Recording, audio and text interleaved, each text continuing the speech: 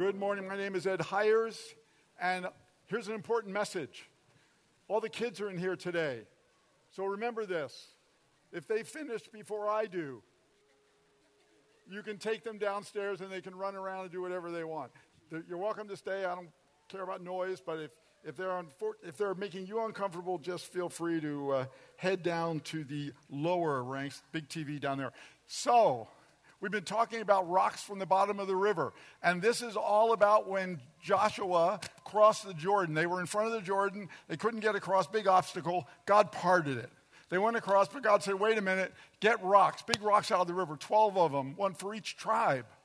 Pile them up, because you need to remember this. You need to remember when I miraculously delivered you, because, he didn't say this, but here's what it was. Because you're going to find times in the future where you're going to wonder where I am, and you need to remember.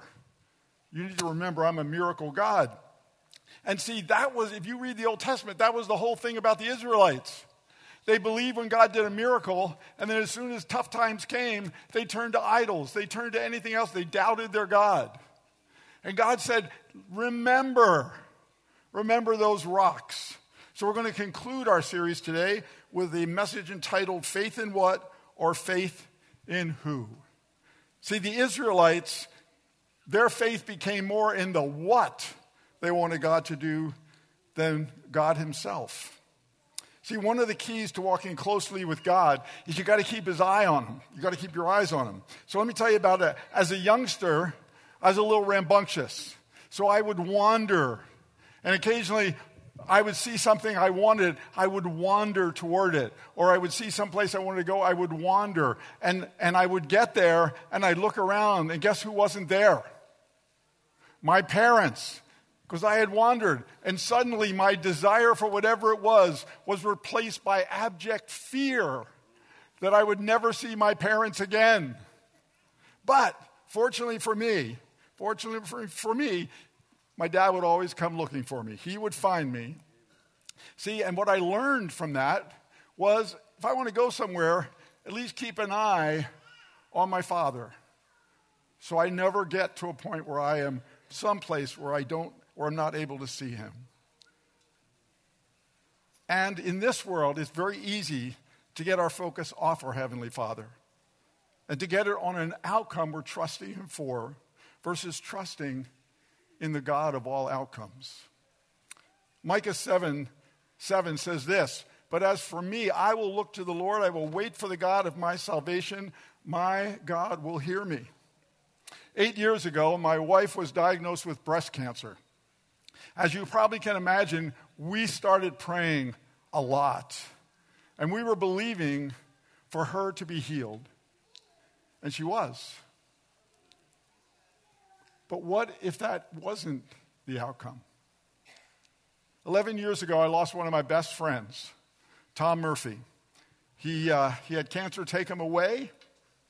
He was an avid Jesus lover and a gentle man of few words, but when he spoke, his words were usually worth listening to. So, as we start our time together, I'm asking Mrs. Murphy, Tom's wife, to come up and join me, and we're going to talk. Oh, good. You're going to do that. Thank you.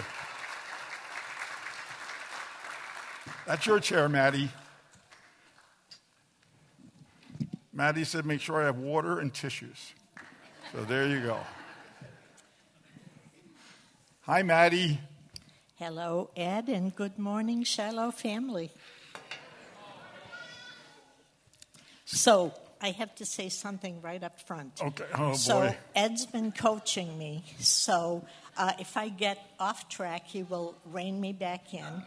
And so, you're all safe. And but here's the foreword that I want to give you. What I'm sharing today is my testimony. It's not a plan on how to get through grieving over a lost loved one. It's my testimony. And each one of us is unique in God's eyes, and he deals with each one of us in the specific way that we need. So Amen. Please keep that in mind. Okay. Ed. And when Maddie said I'm coaching her, I only coached her in things about how she would present, nothing about the answers that she will give. So, Maddie, a few words to describe Tom before he was saved. Okay, he was very driven. He worked for IBM, very driven in his job, to the point where he forgot he had a family. So we had a rough go of it, especially the last 4 years that we lived in New Jersey. He was working in Manhattan. We never saw him. I felt like I was a widow. He was never there, and so that was pretty much. And how about after he was saved?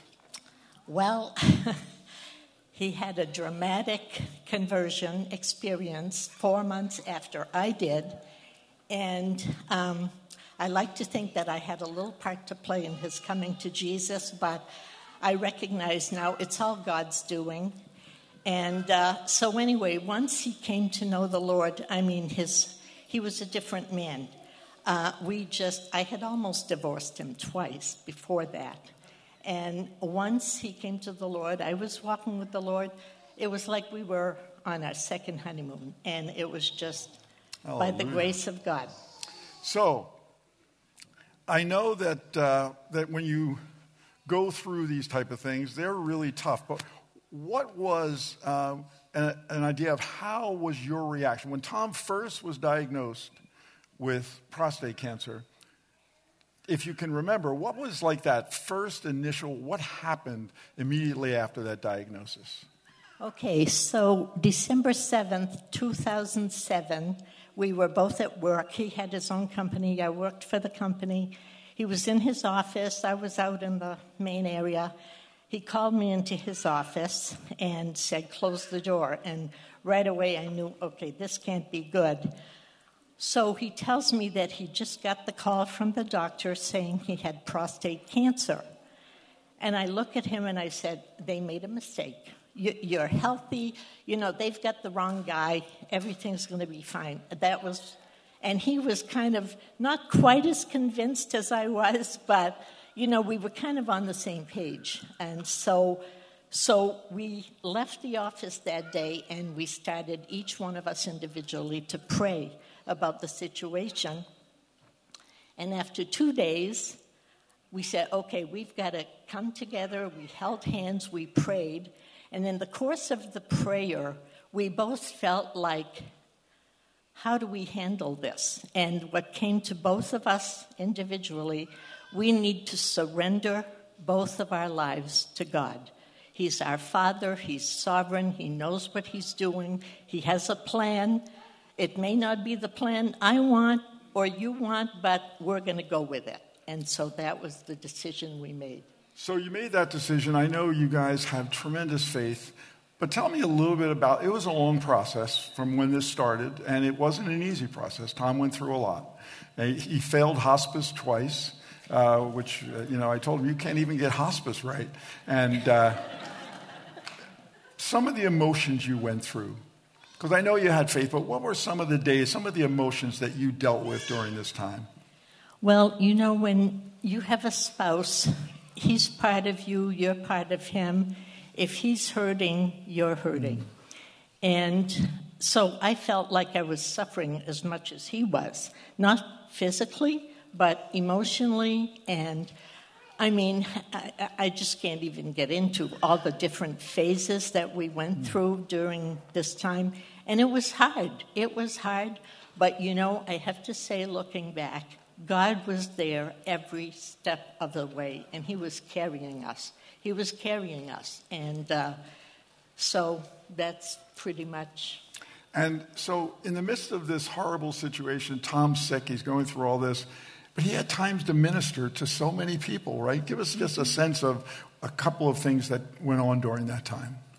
Well, he was kind of a miracle in just the way he handled his whole sickness. I mean, people were constantly in his office, talking about his condition, and he was so upbeat and... Oh, my mouth is getting dry. Hold on. I get very nervous up here. Don't be nervous. We all love you. So, so many times you hear people ask the question, why me? God's question was, why not me? It wasn't a question. He was just saying, why not me? And God used him in so many ways during his illness, and not even with the people around him, but with me. He taught me so much in how he was dealing with his situation. And the other amazing thing was, when you know that there's a good chance you're not going to get the miracle that you're hoping for, it helps you to recognize the presence of God in the midst of the challenge, and your relationship with the Lord is increased so many times just because you're in a bad place, in a hard place, I should say. So lots of tears during that time, lots of times of believing and hoping this whole thing would turn around. But it didn't. No. It didn't. So here you sit 11 years later. Mm-hmm.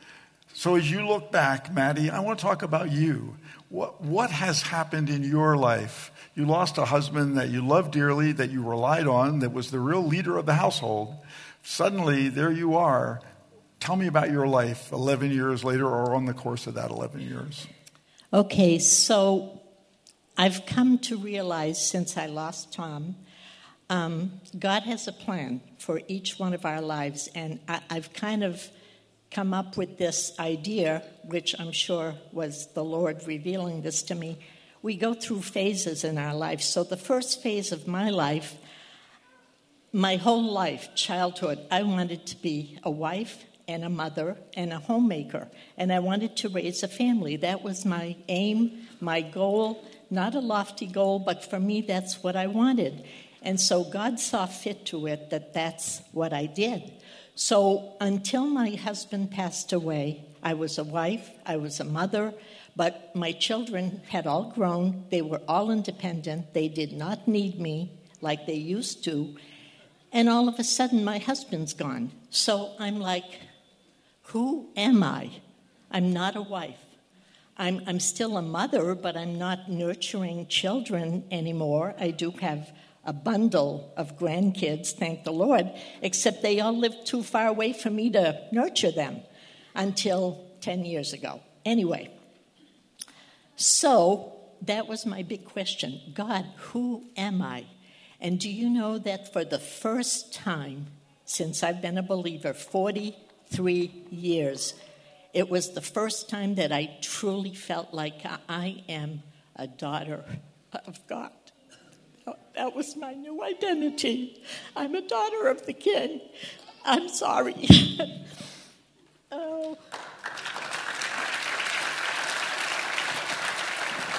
So my prayer was, okay, God, I'm yours. I'm all yours.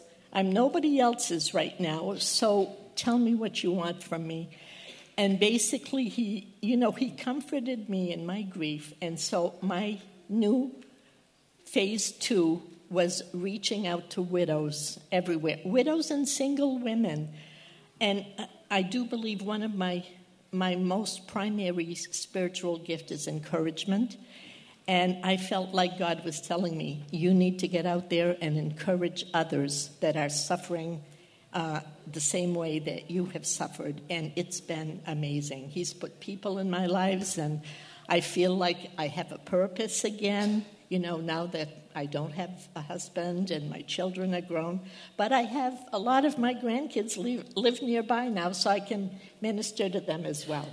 So one of the things as we conclude, Maddie, that you said that I thought was really interesting, and certainly not the reason why Tom's not here, but a result that God brought about, that you said you never would have done the things you've done. You never would have been doing the ministry you're doing if you were still married to Tom. This really was a time where you found out your ministry versus just supporting Tom in his ministry. Yes, because when Tom was around, this is kind of sad to say, but he was like the main attraction, okay? I mean, he was funny, he was kind, he was gentle, he was wise, he was everything, okay? And I was like a bump on a log next to him. So, I'm just telling you the truth. This is how I felt. So once he was out of the picture, And this is another thing. You know, we all love to say Jesus is number one in my life. Well, I'll be honest. I'll make a confession. Tom was number one in my life. He was the only man I ever had in my life. I know you're not going to believe this, but I never even kissed another man, okay? So we were one. We were one. And so all of a sudden, he's gone.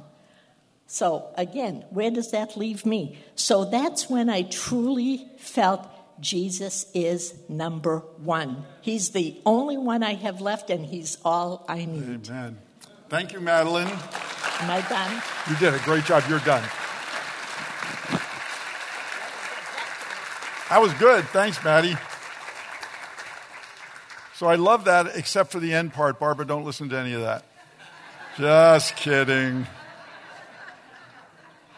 You see, more than anything else, Satan wants you to lose your trust in God. He wants you to lose your faith in who Jesus was and still is. So I put this up on the overhead. Satan wants to have you feel disappointed by God, or he wants you to feel God is disappointed in you. He wants you to feel like God doesn't really love you and that you're not who the Bible says you are. One of the ways he does this is by getting us to trust more in a specific outcome than the God who is the God of all outcomes. He wants you to start asking questions like, where were you, God? Why did you allow this to happen, God? Colossians 2:6-7 says, and now just as you trusted Christ to save you, trust him too for each day's problems.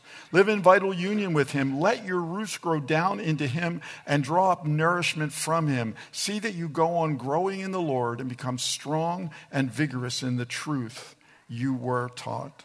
Let your lives overflow with joy and thanksgiving for all he has done. See, in the Greek, that word trust has this element to it, and it means this, to take refuge. But it's not just to take refuge. The Greek has so many fine-tuned definitions. It means to take refuge, but only after thought. It infers that this is not something you do rashly or quickly, that it takes time to build this. See, trusting God takes focus, intentionality, and it takes just time and experience. The psalmist said in Psalm 46:10, be still and know that I am God. Another scripture that you and I, most of you here know, some of you probably can even quote where it is in the Bible out of Proverbs, trust in the Lord with all your heart and lean not to your own understanding. In all your ways submit to him, and he will make your paths straight. See, when we receive the outcome we want, we're great. You know, God is good. He's there. You know, he hears my prayers. But then, what happens when he doesn't? What happens when things turn out differently than you and I had hoped, like it did in Maddie's situation? Do we find ourselves, when something bad happens, are we tempted to say, God, where are you? See, God's response to your prayers and my prayers is always amazing, awe-inspiring. It's miraculous. But sometimes his outcome and your expectations don't match. And that's where God says, trust me. Paul asked to be delivered from whatever it was tormenting him. And God said, my grace is sufficient. Nope. Well, he did. I want one word. He said, no. Okay. He said to Paul, no. He said, and the Apostle Paul then said, okay, I'm going to praise God for my infirmities, my outcomes that don't end up being what I expected, for the outcomes that are tough, that are painful. Why? Because God told him that in those moments when he chooses to respond that way, that his strength would work in Paul and work through Paul. And guess who else God said no to? Jesus. Okay, somebody's writing an email right now. All right. The night before his crucifixion, what did Jesus say? He said, Father, if you're willing, remove this cup from me. Nevertheless, not my will, but yours be done. See, Jesus asked God to change a situation because of the outcome he was facing. But God did not. Does this mean that God isn't good, that he didn't really love Jesus? Of course not, right? Jesus continued to walk with God in his will, even though his prayer was answered with a no. As a result, Jesus is glorified above all and is the salvation of all mankind. What are the rocks in your life that remind you where and when God has come through for you? Where you knew without a shadow of a doubt that God was in your corner. Those are the rocks that we need to remember, that you need to remember when you find yourself in a place you never thought you'd be, where things aren't fair, where you've lost the sense that God loves you or that you're out from under his protection. See, God says to you and me, wherever we are in life, whatever is happening, trust me. You know, as a parent, you'll probably identify with this if you're a parent. Here's what some things I would say to my kids. Trust me, it'll turn out okay. Trust me, you can do this. Trust me, you have nothing to be afraid of. Trust me, better days are coming. Trust me, there is more to the story than you can see right now. And guess what? Your Heavenly Father says those exact same things to you. When we learn to trust God without boundaries, life becomes what God intended it to be for us, a life controlled by peace and by joy. Outcomes can change in a moment. In a moment. Jesus is the same yesterday, today, and forever. I love a number of Christian songs. I love songs in general, but I love a number of Christian songs. And I find that there are those songs that just have this anointing on them that is just, in my mind, powerful and strong. Lauren Daigle did a song recently called Thank God I Do. And it's one of those songs. Here's a couple of the verses. There's nothing missing when you were by my side. I took the long road, but now I realize I'm home. You're my safe place, my hideaway, my anchor, my saving grace. You're my constant, my steadiness. You're my shelter, my oxygen. I don't know who I'd be if I didn't know you. Thank God I do. I'm going to share some final thoughts with you, and I'm going to ask Jaden Syverson, our local Lauren Daigle, to come up. And Jaden is going to share that song with you in just a moment. Now, this is important. These final closing thoughts are important. It's a pretty quick message today because of a number of things that we had in our service. To detach from outcomes doesn't mean you stop caring. It doesn't mean that you don't boldly continue praying for specific things. What it does mean that you and I no longer live in the fear of what if? Or we lose faith when things don't go our way. Living this way frees you to place ultimate trust in God's provision, no matter what the outcome. See, our natural tendency is to put faith in something tangible, like an outcome. Because we can't really visibly see God or touch God, it requires more trust to believe in Him and in whatever process He has for you to go through. See, the marvelous thing about trust is that when we practice it consistently, trusting God consistently and clearly, God comes to us in a powerful way. He becomes more real, more tangible. Christ feels closer at those times, and you feel and you hear His voice so much clearer. See, if you're here today and the outcome you want has not come about, or the outcome you wanted never came about, or maybe you're in a very hopeless situation and you can't imagine how it could ever work out as you would like it, God wants you to know this. He's still working. He didn't miss your prayers. He wants you to experience the freedom of trusting in him and leaving all of life's outcomes to him. Is today your day to think back on those rocks in your river? The things God has mercifully done for you in days gone by? Have you been struggling with some of the outcomes in your life? Have you been hurt? Have you been severely or significantly disappointed? Do you sometimes feel that maybe God doesn't love you the way you thought?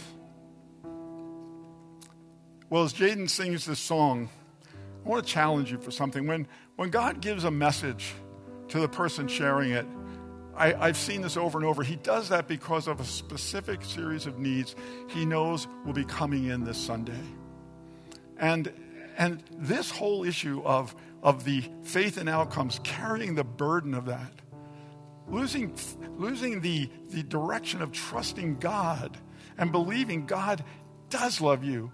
He has the best for you, but sometimes we just have to wait. We have to trust God. So here's my challenge to you. If you've missed some of those rocks in the river, if you've lost sight of that, I'm going to invite you while Jaden sings to come up and to start today a new level of trusting God.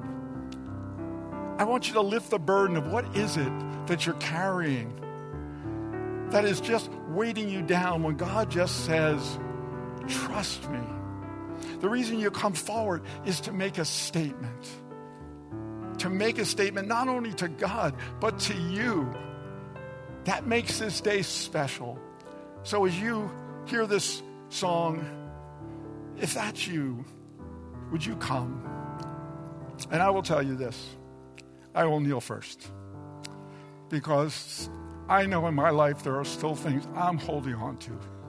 And I need to just trust God for those. So, Jaden.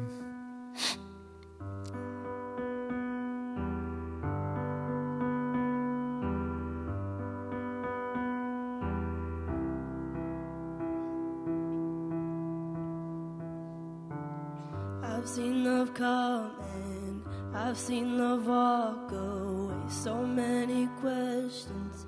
Will anybody stay?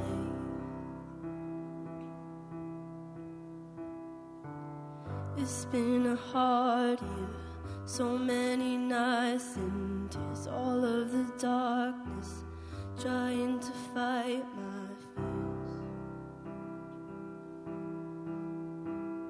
Alone, so long, alone. I don't know who I'd be if I didn't know you. Probably fall off the edge. I don't know where I'd go if you ever let go. So keep me held in your hands.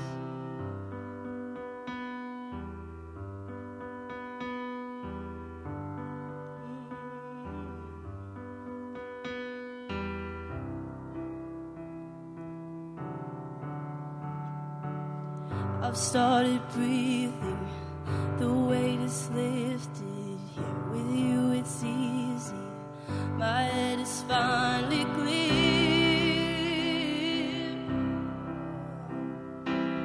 There's nothing missing when you are by my side. I took the long road, but now I realize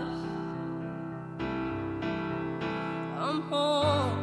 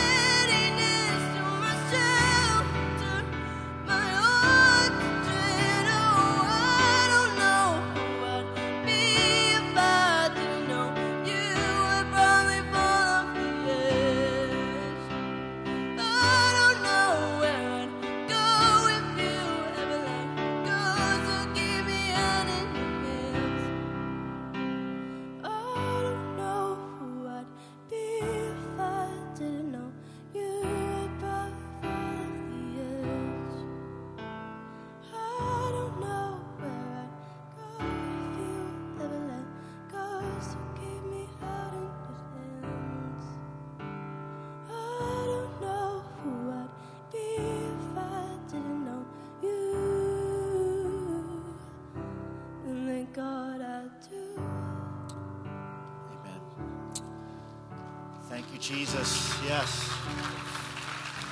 Thank you, Jesus.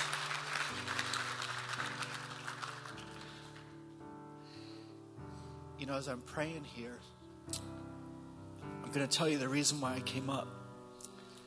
Because I'm really results oriented. If I set my mind to do something, I want to get it done. And I'm not happy until I get it done. And I kind of pray the same way.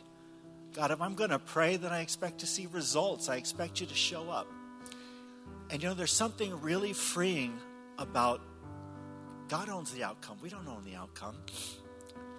You know, and what it does is it gives me faith to believe where, hey, you know what? It's not me that's going to do the healing, right? When Jesus had compassion on people, he just prayed for them, and it was up to God. What was God going to do? Now, you know, Jesus had that remarkable record that everybody he laid hands on got healed.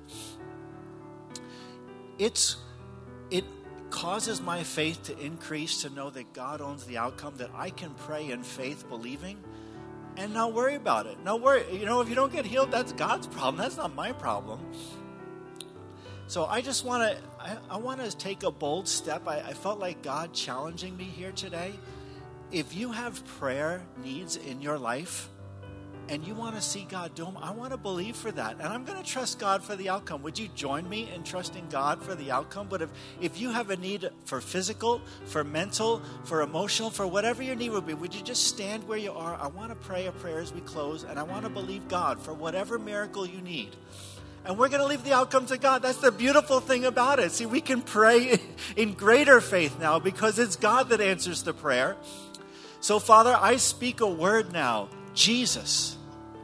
I speak your name, Jesus, to each situation, Lord, because at the name of Jesus, every knee shall bow, every tongue shall confess, every demon has to flee, every sickness has to go. In Jesus' name, Lord, I speak healing, I speak deliverance, I speak wholeness to every situation. I speak your intervention, God, to every situation. God, we believe, Lord Jesus, in your word. We believe in your resurrection power that it's here today, God.